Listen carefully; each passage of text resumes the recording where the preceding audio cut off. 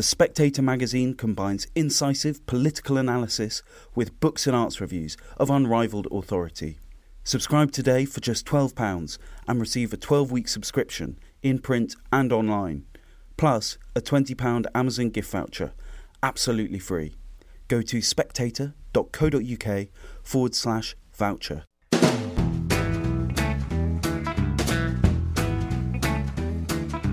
Hello and welcome to the Americano podcast, a series of discussions about American power, politics and society. On each episode, I will talk to an American expert or an expert on America about something that's going on in America in 2023. I'm delighted to be joined today by two moderately admired Spectator contributors. Charles Lipson, who is a professor of political science at the University of Chicago and a frequent contributor to Spectator World and Spectator UK, and Jacob Heilbrunn, who is the editor of The National Interest, a fellow at the Atlantic Council. Is that right, Jacob, or is that you've kept that going? Well done. And also writes for The Spectator in America and the United Kingdom. And we're going to be talking about the Hunter Biden story and its relationship to President Joe Biden. Charles, you wrote an interesting piece this week about the walls closing in, possibly, on President Joe Biden in relation to the Hunter Biden story. And this is something I'm pretty interested in because it seems to me that there has always been a suspicion, ever since the Hunter Biden story broke and the laptop and so on, and this email, 10% for the big guy, there's been a suspicion that not only was Hunter Biden influence peddling, making a lot of money from the fact that his father was vice president, but that also possibly his father knew about and was potentially, whatever you want to say, also making money out of these very, very lucrative deals. Joe Biden calls this malarkey still, but the evidence keeps coming in and it doesn't seem to be going very well for Joe Biden. And yet it's not a major scandal. Where are we with this story, Charles? The first thing I would say is that the three presidential candidates that we have last had on the ballot, Hillary Clinton, Donald Trump, and Joe Biden, have all had really major problems. In the case of Hillary Clinton, it was not only what she was doing with regard to Russia. We now know that essentially all the accusations against Trump were things that her own campaign was doing, but that she and her husband set up an industrial-scale grifting operation where people were paying money essentially for proximity to people in power. Trump, who is now under indictment for some important things like keeping classified documents in unclassified locations, saying he had returned them all when he hadn't. All of those are very important, but to me, the most important thing is that he has failed to do what a losing candidate in any constitutional democracy's first duty is, which is to acknowledge that he was defeated or show that he was truly elected and only kept out of office by fraud, which Trump has not succeeded in doing and still refuses to acknowledge his defeat. The thing with Joe Biden is that we know the family had a massive grifting operation, that their only thing that they were selling was essentially access to power. What we don't know is whether Joe Biden knew about that operation, and it seems inconceivable to any ordinary observer that he wouldn't know. It went on for years and involved multiple family members. He went on a lot of trips with his son where his son did business. I'm talking about 21-hour flights back from China and the like, where it's just inconceivable. You wouldn't say, hey, what did you do while you were there? And then we now have new evidence that there was a lot of political pressure put on people who were doing the investigation, independent investigators at the Internal Revenue Service, the tax service in the United States, that they were that they were essentially told they could not do any investigation of Joe Biden when his name came up in tax investigations related to Hunter. Those investigations led to a very mild plea agreement, which could have been executed in about a month by the U.S. attorney, but took 5 years, during which the statute of limitations ran out on everything. That's a long-winded answer to say that we have a serious problem of prospective illegal acts and corrupt exploitation of positions by all of our top candidates in the last 3 elections. Jacob, you and I did many podcasts about Russiagate, Trump and Russia, and we often said, and I think you won't mind me saying, you often suggested that this bit of evidence might be the smoking gun that finally brings down Trump. I think if the roles were reversed and Donald Trump was Joe Biden, you would look at this evidence and say, there's a smoking gun here. There is no smoking gun for a simple reason. As I listened to Charles, it fortified my growing conviction that there is no longer anything such as a political scandal in the United States. The reason being that the American public appears to be tapped out on scandals. And it started, the whole scandal culture began during the Watergate era. And after that, the Democrats engaged in frenzied pursuits of Republican politicians, including Ronald Reagan. Now, I'm not defending Iran-Contra, but again and again, you had these attempts to blow up these into impeachment. And we've reached the reductio ad absurdum now. Trump has definitively, I think, at least for our era, demolished the conception of a political scandal. He's created so many, and nothing seems to matter. And I think the same phenomenon is probably occurring among the Democrats. Now, I don't agree with Charles. I mean, I think the Hunter Biden thing is bad. Whether the amazing thing is that he was as successful as he was, because I view Hunter Biden as a basket case. But no, I don't think that the Hunter Biden scandal is going to affect Joe Biden, because the Democrats are probably in the same position where the Republicans are. They don't care. Well, I mean, I suppose when you say that Donald Trump has ruined it, I mean, could you not say that it's Donald Trump's critics and the people that were determined to bring him down have actually damaged the concept of scandal? Because for a long time, I'm not saying there aren't scandalous things about Donald Trump, but for a long time they were pursuing things about Donald Trump that were just not that damaging or bad or real. Well, I mean, I don't want to relitigate the whole Trump era. Let's not do that. I mean, you could argue where there's smoke, there's fire. Look, there were a lot of Trump contacts during the campaign. The Mueller report did not exonerate Donald Trump. I appeared before the Mueller commission myself. They investigated my organization and found nothing amiss. My perception simply is that when Jared Kushner can walk off with these billion-dollar deals and Qatar can, finance his 666 Fifth Avenue building, and Donald Trump, now we know, has this billion-dollar deal with Oman, Hunter Biden is small fry next to this. I mean, the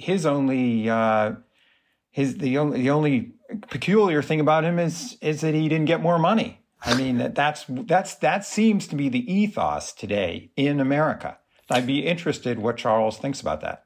Yes, Charles. I think there's plenty of grifting on the Trump side. I would say that it's important to recognize that Trump's wealth was built on inheritance, his own real estate developments, and television. There is no evidence that the Biden family could do anything other than exploit their public position for whatever wealth they have, which is small potatoes in terms of dollars compared to the Trump family. There is a problem, however, in saying that I think one of life's little lessons is don't make a drug addict your bag man, your family bag man. But when the defense that Hunter is utterly incompetent contradicts the fact that he was making millions of dollars for doing what he was doing, he's either but the problem, I don't think Hunter Biden is worth a tinker's dam. I don't think James Biden, the president's brother, the same way. The problem is that Joe Biden has said he knew nothing and did nothing. That's increasingly hard to believe. And if the whistleblowers at the IRS are correct, then a lot of people stepped in to make sure there was no investigation. A final point. I've been reading the New York Times and Washington Post. I subscribe to both, as I suspect both of you do. And you just can't find this story about Hunter Biden in there. It's just completely buried. So they're at least exhausted with any stories about corruption involving Joe Biden. And I can tell you when they'll start to cover it, when they think he can't be elected and they want to get a different person in there. Well, there was a story by Peter Baker, I think, yesterday on the front page of the New York Times, and prominently featured in the website. Yeah, saying that the WhatsApp thing was real, right? Right, and arguing and pointing out that Joe Biden is now publicly embracing Hunter Biden. And now there I would probably be with Charles. Yeah. I think that is not going to serve him well. And the Democrats are quivering over Biden's support, his enthusiasm for his son. Now, Biden justifies that, claiming that Hunter would spin out of control and he's just being a good papa. But it could well cost him politically. And it's a signal to the bureaucracies that might do anything to investigate him or the like. Remember, he's the head of the executive branch, and he said in an earlier interview that his son had done nothing wrong. That was a statement that he should not have made. He could have made it as a father, and if he were a senator or representative or something, would have been appropriate. He should have said, I love my son, but as head of the executive branch, I really shouldn't say anything that involves any legal cases or investigations that involve him. That would have been the proper thing to say. He didn't say it. But Charles, yes, and his son was clearly splashing around in waters that were deeper than he could swim in. When I said that he's incompetent, I mean that I'm surprised he made as much money as he did. So why do you think he made it? There's no question. He was trading on the family name.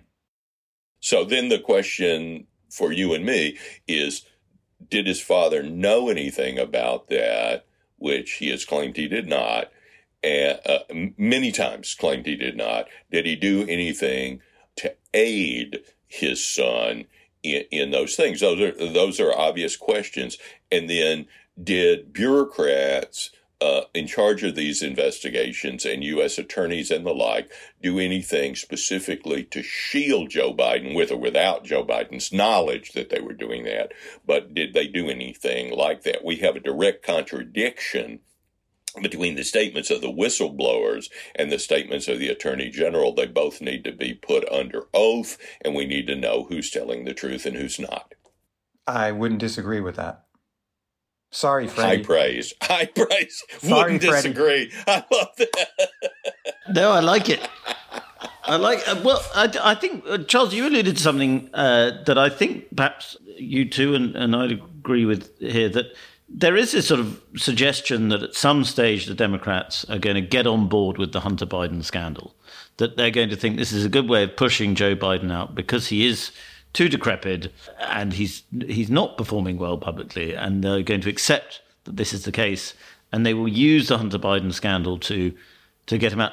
This idea, which is quite prevalent in Washington and in New York, I know from my little bit of experience, it strikes me as very odd that and it speaks to a sort of decadent political culture, that the scandal isn't what matters. It's whether the Democrats decide to use the scandal to get Joe Biden out of the way because he's not working for them politically.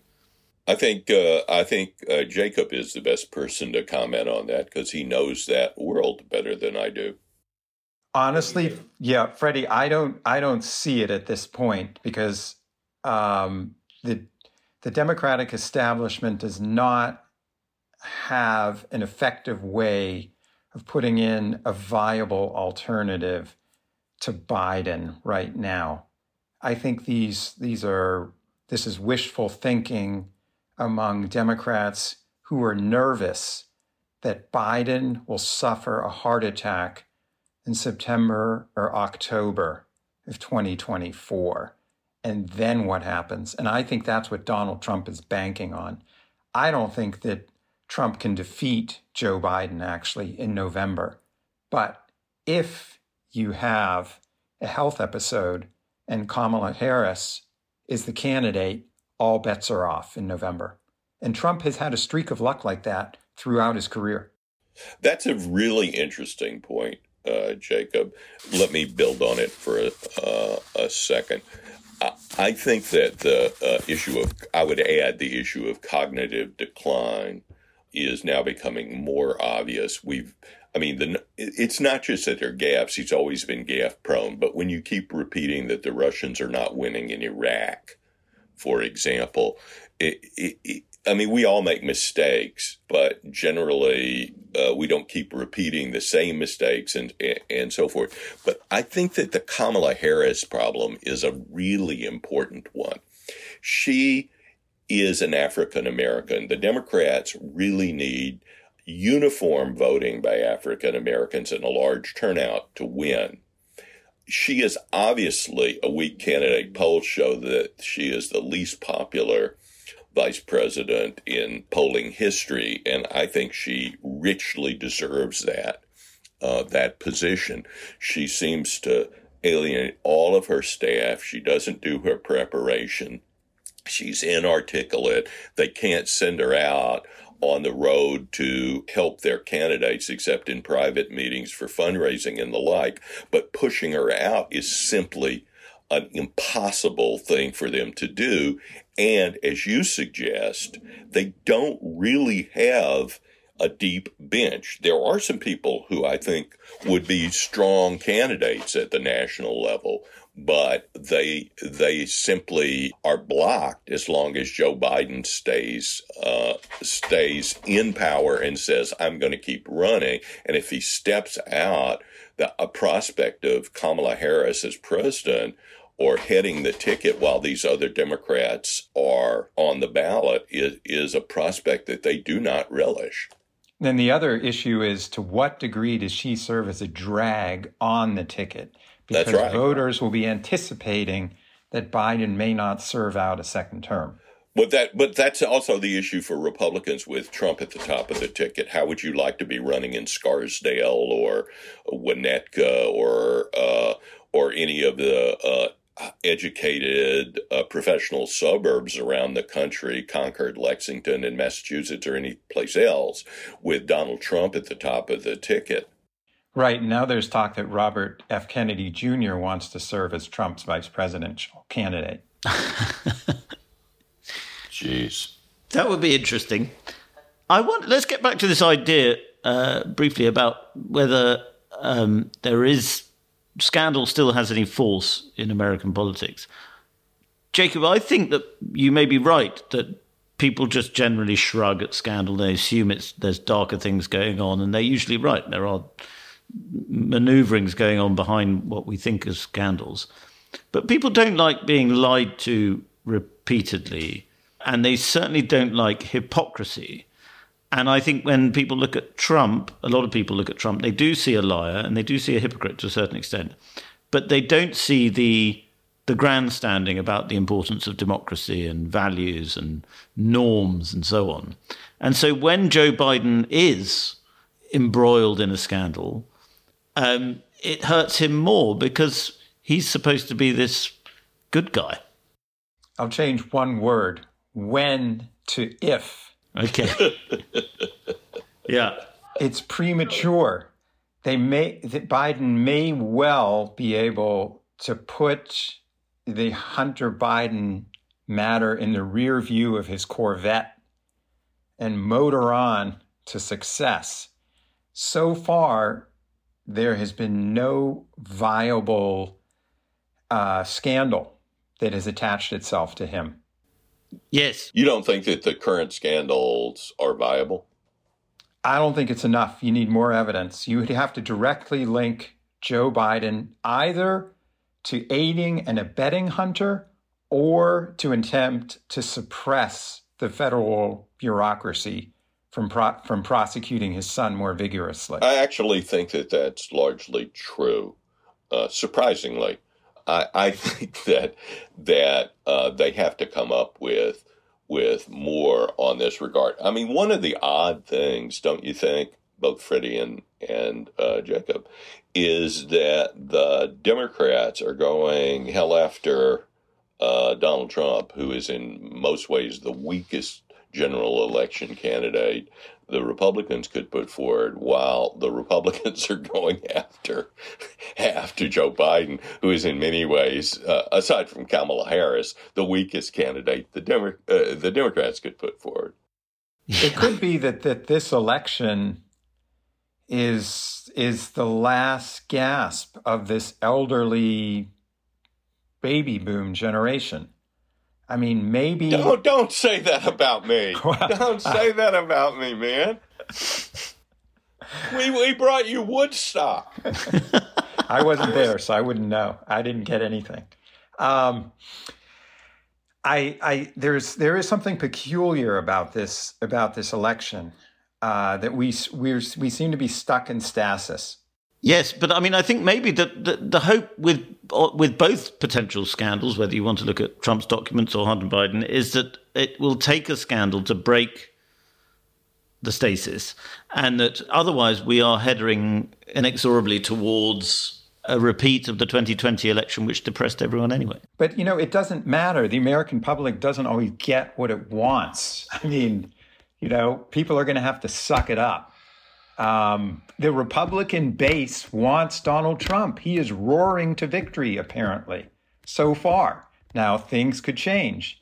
But right now, the more the I shouldn't say the Democrats, but the more that the Justice Department targets Donald Trump, the more popular he becomes. Well, I think that the worst of the targeting was really Alvin Bragg in New York. That was a very weak case. I mean, I think you could bring it against an ordinary real estate developer, but to bring it against a former president for the first time in 150 years or something seems like it was overreach.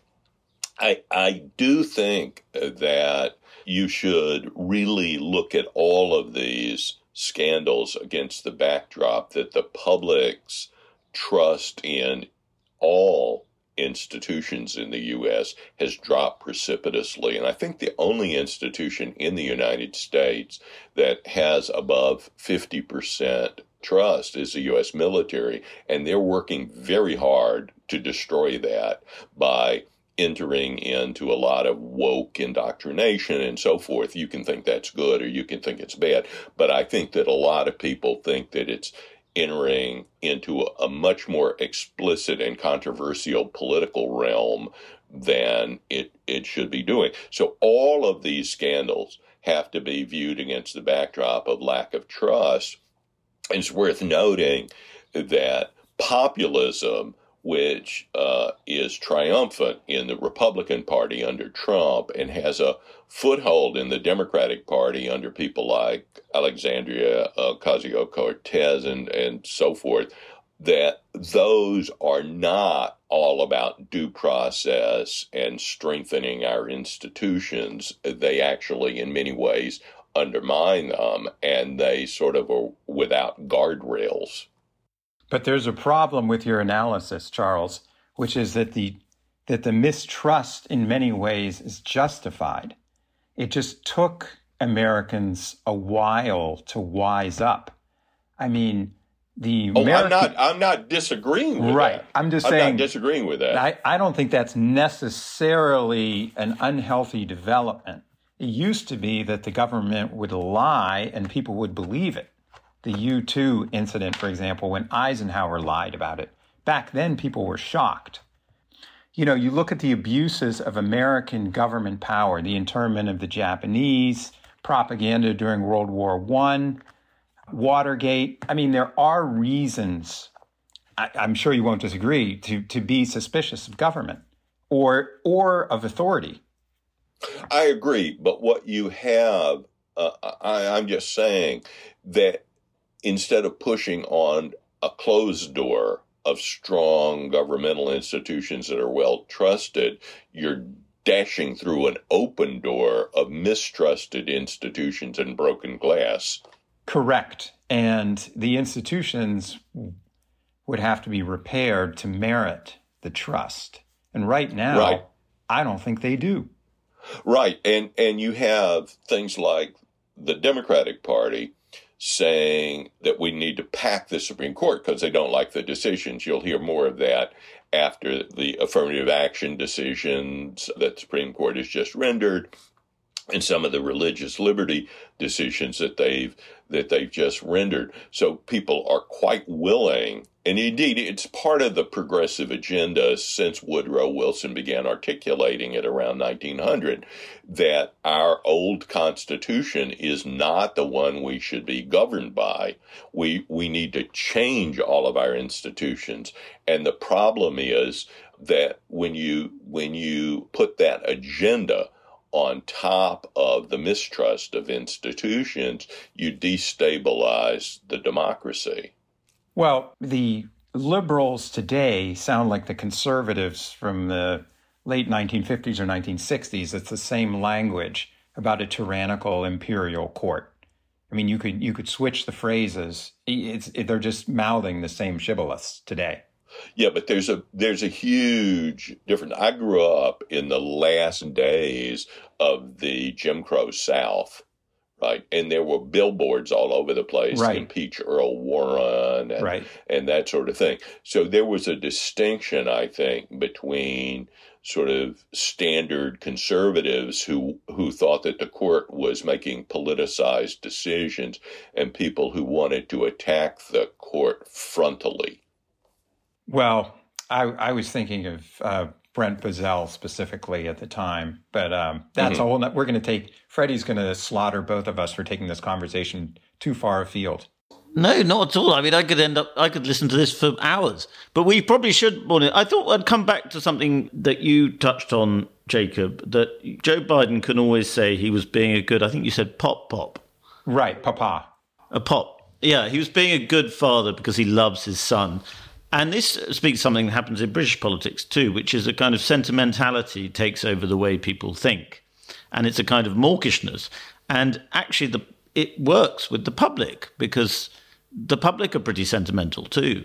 And that it doesn't really matter whether Joe Biden may have taken money from his son's business dealings. What's more important to a lot of people is that he loves his son, even though his son's a drug addict. And it's a nice story. What do you think about that, Charles? Is that something that Americans think about? Do they think in the same way, or does it just depend how they feel politically, whether they find it emotional? Or... I think you've touched on something very important. The first Mayor Daley in Chicago, Mayor Richard J. Daley, Da Mayor, as he was called at the time, one of his sons was accused, credibly, correctly, of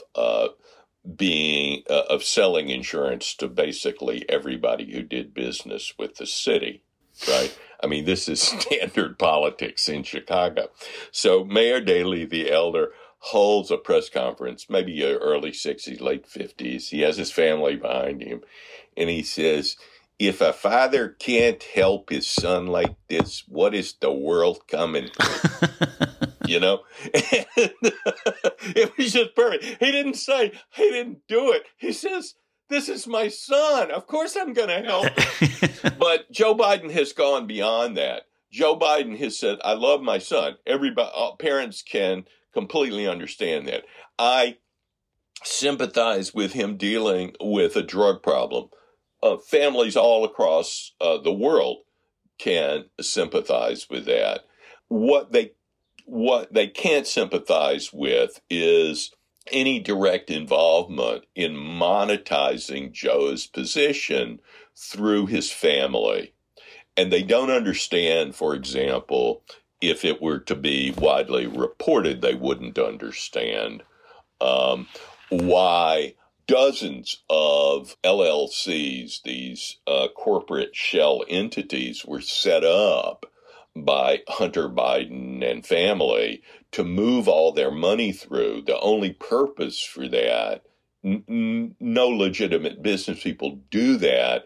They were doing it in order to hide where the money ultimately went. We do not have any evidence that Joe Biden directly enriched himself, other than Hunter's emailed to his daughter, which must be taken with more than a grain of salt, just like the WhatsApp message saying, I'm sitting beside my father and we're jointly coercing you. But he sent a message to his daughter saying, my father takes, 50% of my earnings or something like that. So we have at least some indications of this corruption, but it's just incredible to me. Joe Biden met with these people many, many times, and the business partners of Hunter, I'm saying.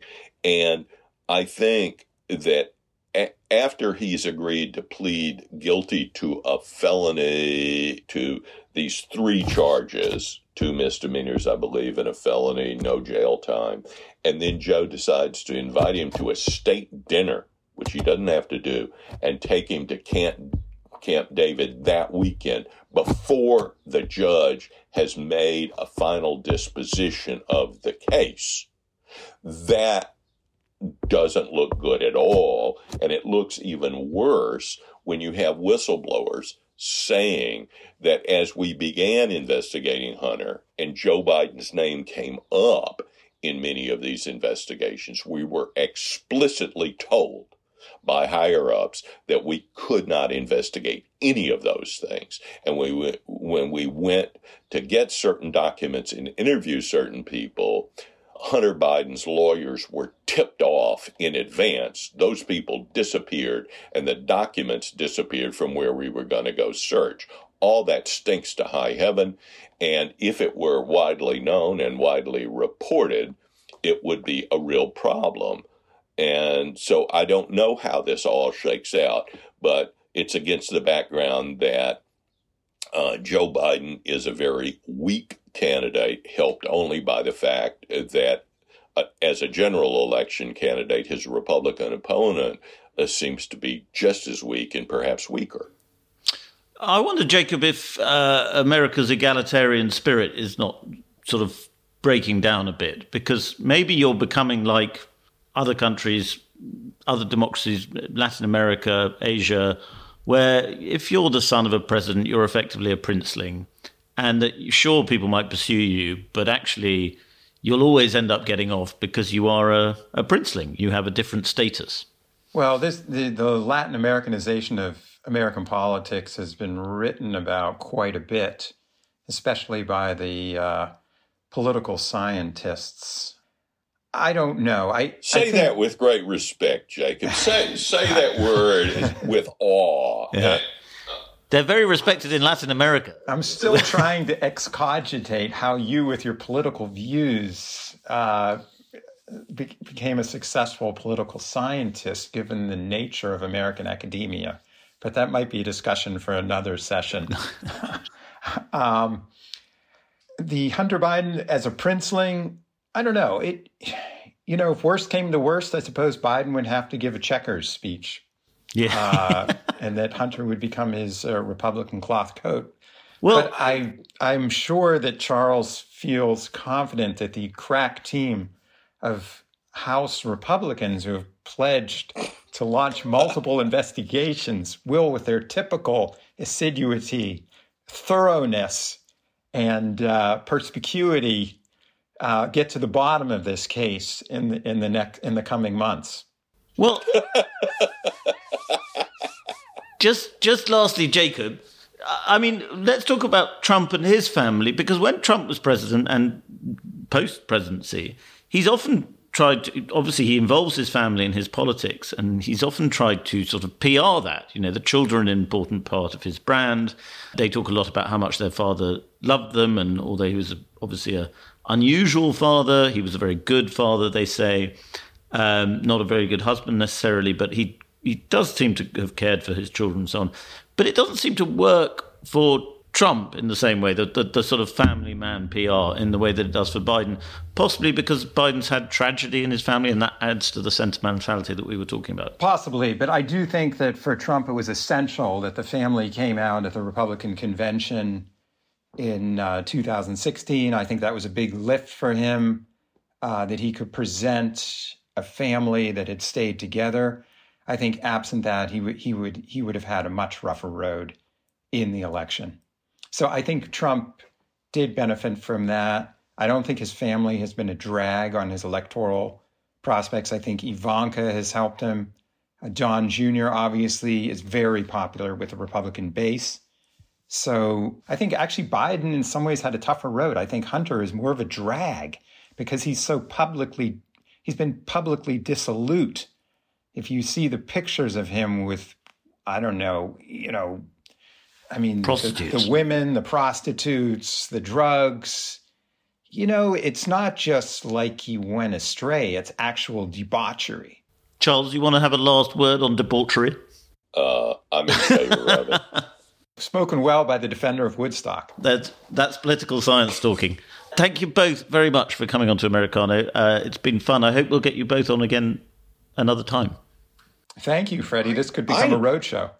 Really, I enjoy crossing swords with you, Jacob. In fact, I think that these things are all too rare. Let me just conclude by saying that I think that the problem, and I see it all the time now in American politics, is American politics has become much more ideological, and in that regard, much more like British politics have been for a long, long time. But there is something new and more damaging about this ideological politics in America. I now see people thinking that people who differ from them politically are morally inferior. There's something wrong with them, and they don't deserve decent respect. And I've really withheld that judgment from Jacob. Thank you, Charles. Well, you're completely wrong, Charles. He's a total wrong-un. But we must end it there. And thank you very much both for coming on to Americano. Bye-bye. Thanks. Thank you very much for listening to the Americano podcast. I would like to thank my brilliant producer, Natasha Farrows, and the rest of the Spectator's broadcast team. If you like the podcast, please leave a review on whatever platform you are listening to us on. Thank you very much. God bless America.